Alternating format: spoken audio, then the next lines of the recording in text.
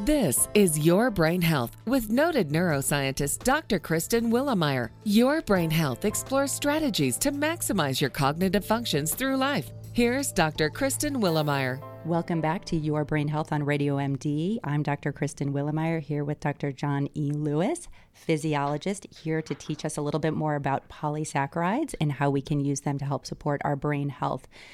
So, John, I wanted to ask you, how do we get more polysaccharides into our diets, and how can people use what you used in the research study to help support their brain health? So these are great questions. So, one of the things that people can do, when we talk about things like aloe vera and rice bran, and those are not commonly thought of foods that you would consume. You think of aloe vera being something like, well, if you get a cut or a burn, that you would apply topically, but people don't really understand that if you take the polysaccharides, which unfortunately the aloe vera is about 98.5, 99% water. So by volume, it's mostly just water. So you have to get a product that has a concentrated source of the saccharides. So the aloe vera juice would not work. So if somebody drank a fourth of a glass of aloe vera juice daily, that would not get the requisite amount of polysaccharides needed to support your brain health. That's correct. Okay. That would contain so little saccharide that you'd probably have to go to Home Depot, buy a 5-gallon bucket. Oh that's why we have you on here. Okay. So because a lot of times, I recommend aloe vera juice, especially with people who have digestive issues, anything to help support and heal the internal, lining of your digestive system. But this is a very different use of the polysaccharides.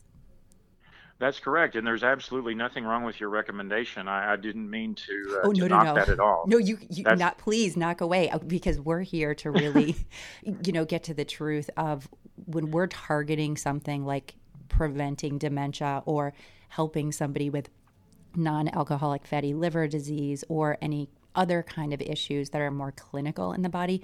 I want to make sure we let people know where you can get the right dosage. Exactly. So again, for minor GI difficulties, I would say the aloe vera gel is certainly something that's been a long time used product. But taking it a step further, I would say that, for example, our CogniNourish product, it has a concentrated amount of the aloe vera polysaccharide in it, and so that's something that's going to have just a very much stronger physiological effect compared to the liquid, because the liquid is just, again, it's almost entirely water. So you're going to get very little saccharide in that compared to a concentrated freeze-dried source. And the company that we work with, Lauren Labs in Houston, these guys are experts. The owner and founder of the company, this man, talk about a specialist. This is a biochemist. And this man has done nothing but study aloe vera his entire life. Dr. Santiago Rodriguez, I have tremendous respect for him. He's such a wonderful man. And he literally has studied the entire planet looking for the best places to grow aloe vera. And he's from Costa Rica, which is known to be a great source of aloe vera. But even he chose a different place. He actually grows his aloe vera off the coast of China on Hainan Island. Wow. So that's where it comes from. That's where it comes from. Product. So what's the name of the company and where can we find it? So you can get it, for example, in our product. It's called CogniNourish. CogniNourish, okay. And the website is www.nourish.me, and that's nourish without an O, so it's NURISH.me, M-E. Okay, and people can take it as recommended on the bottle? Correct. We in the Alzheimer's study, we used 4 teaspoons per day, which is, obviously for people with such a severe disease, that's a big dose. But for example, I take 2 teaspoons a day, so I'm taking half what we used in the study. But yes, most people would be, unless you have somebody who's really large, like say a very tall person or somebody who's very overweight, we do have a body weight chart that you will get when you order the product. And so we did give you like a scaled up dose, based on body weight. But for most people, I would say 2 teaspoons per day is perfect. Excellent. I will be trying it myself. And I'll tell you, I was not planning to ask you about that. I just wanted to know, where can we get this? Is this from aloe vera? But I'm really excited about the product. Well, thank you. And the cool thing about our Cogni Nourish product, as the name would suggest, Cogni being, for the mind or for mental health, we also have about 9 other ingredients in that product. So it's not just the aloe vera, it's actually other products that have both different types of polysaccharides in it, but just other nutrients as well. For example, it's got some omega-3 fatty acids, which obviously is very important. It's another very hot topic today that people are interested in. But really what we do is, and I use the analogy of, it's kind of a military analogy, a sniper versus a machine gun approach. Nutrition, as you well know, is a machine gun. It's not a sniper. You can't just say, well, I only need calcium, or I only need vitamin D, or I only need this or that. The body needs all these different nutrients, phytonutrients, phytochemicals, compounds, cofactors, et cetera, to function properly. So we want to give you the best chance of being healthy and being well by giving you lots of different nutrients at the same time. I love it. I'm looking forward to trying it myself. And since we have you here, I want to pick your brain a little bit more. So what are some proactive ways to protect your brain as you age? So no question about it, the the science of the exercise science aspect of this literature is evolving as well. Although, again, much like we mentioned before, so much of that research had been targeted toward cardiovascular disease and other things. But now people are saying, well, wait a minute, what about physical activity? So I would absolutely tell all your listeners that if you're not exercising every day or almost every day, you really need to be, because it's not just to help you with your other major organs, but it's definitely for your brain too. Clearly, if you're not using it, as we say, you're going to be losing it. And so if you're not, absolutely. And so physical activity is so important for the brain and the mind to keep you sharp, to keep your memory on point, and to just basically allow you to feel like you've always felt if you haven't had any kind of cognitive problems. So definitely exercise is at the top of the list, although I would never put it before nutrition, but certainly exercise is well up there. We've already mentioned nutrition briefly. I would, again, extend that just because of, what I've learned going through my own process of being plant-based.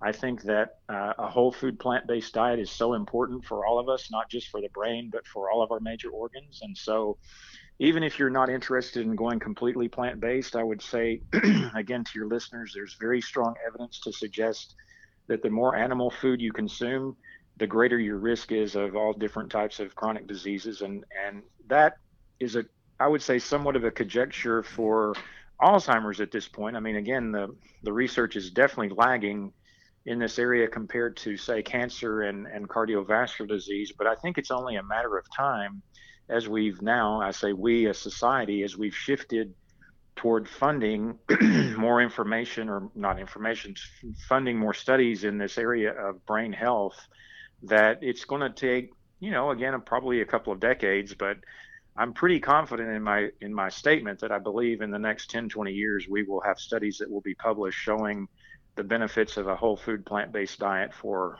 cognitive health. I am in complete agreement with you, and I'm fully plant-based myself. And awesome. Being in the field of brain research, I mean, we learn as we go. We see what happens with patients, and we modify our food choices accordingly. And that's why I love having people like you come on the show, and why I love sharing information as well. If I wasn't in this position, I probably wouldn't know. So that's why, you've got great insights, and I know you've done work in exercise and looking at what it does to the body and how it helps reduce inflammation. And, those who've listened to my podcast also understand that it can help grow brain volume and increase neuroplasticity. So we really want to make sure people are exercising. And I love a physician like yourself is actually recommending people do it every day, because not everybody takes that advice. So that's wonderful. Absolutely. Well, it's, there's definitely research now in terms of obesity, for example. Most people cannot exercise their way to a normal weight if they are overweight or obese. nobody, unless you're a professional athlete or an athlete training for the Olympics, or say a construction worker. I mean, somebody doing like really serious physical labor. Unfortunately, we're such a sedentary oriented society today that most people are not going to be able to exercise their way to lose weight. So that's where nutrition really is just such a key, and the number one factor in terms of, well, again, this overweight obesity epidemic in particular. But the combination of the two, you still need them. I mean, obviously you could go on a hypocaloric diet, but if you're barely exercising, you're going to be so conditioned that your body's not going to function properly anyway. So it really requires a holistic approach to incorporating, again, a whole food plant-based diet, good supplementation, and of course your exercise training. I'm in complete agreement with you. It's why I actually have one of the Steps movement trackers on my phone, so I track how much movement nice. I have daily. We have a little tracker for our dog, so I know how much. Oh, nice. And we always say, you can't change what you don't measure, so I really encourage people to really measure the number of steps you're taking. So it's not just exercising, but just moving in general. That's right. And for the ladies, out there, I was going to say, don't be afraid of strength training. Too many times, right, I've had women tell me, "Oh, John, I don't want to strength train. I don't want to get too muscular. I don't want to look too masculine or whatnot." I'm like, look, you don't have to worry about it. You're not turning into Arnold Schwarzenegger. Just, do some strength training. It's going to be very good to keep your muscles conditioned, very good for your bones. There are now so many known benefits of strength training that we used to think were only derived through cardiovascular training. And so strength training is wonderful. And people who ignore that aspect of their exercise training are doing themselves a disservice. They really are. I want to just have one question before we close. So what are some of the early warning signs of cognitive decline that indicate you're dealing with more than just a fatigue? That's a great question.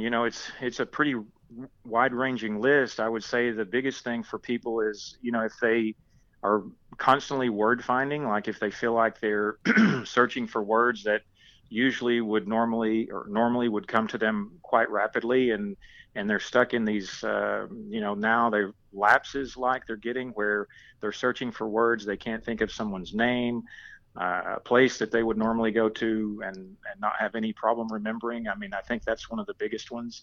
And then definitely feeling like this sort of life is coming at them faster, like they're not processing life the same way they used to, where now it seems like they're taking longer time to make decisions or to be able to react a certain way to a certain situation or event. I think that's another big one.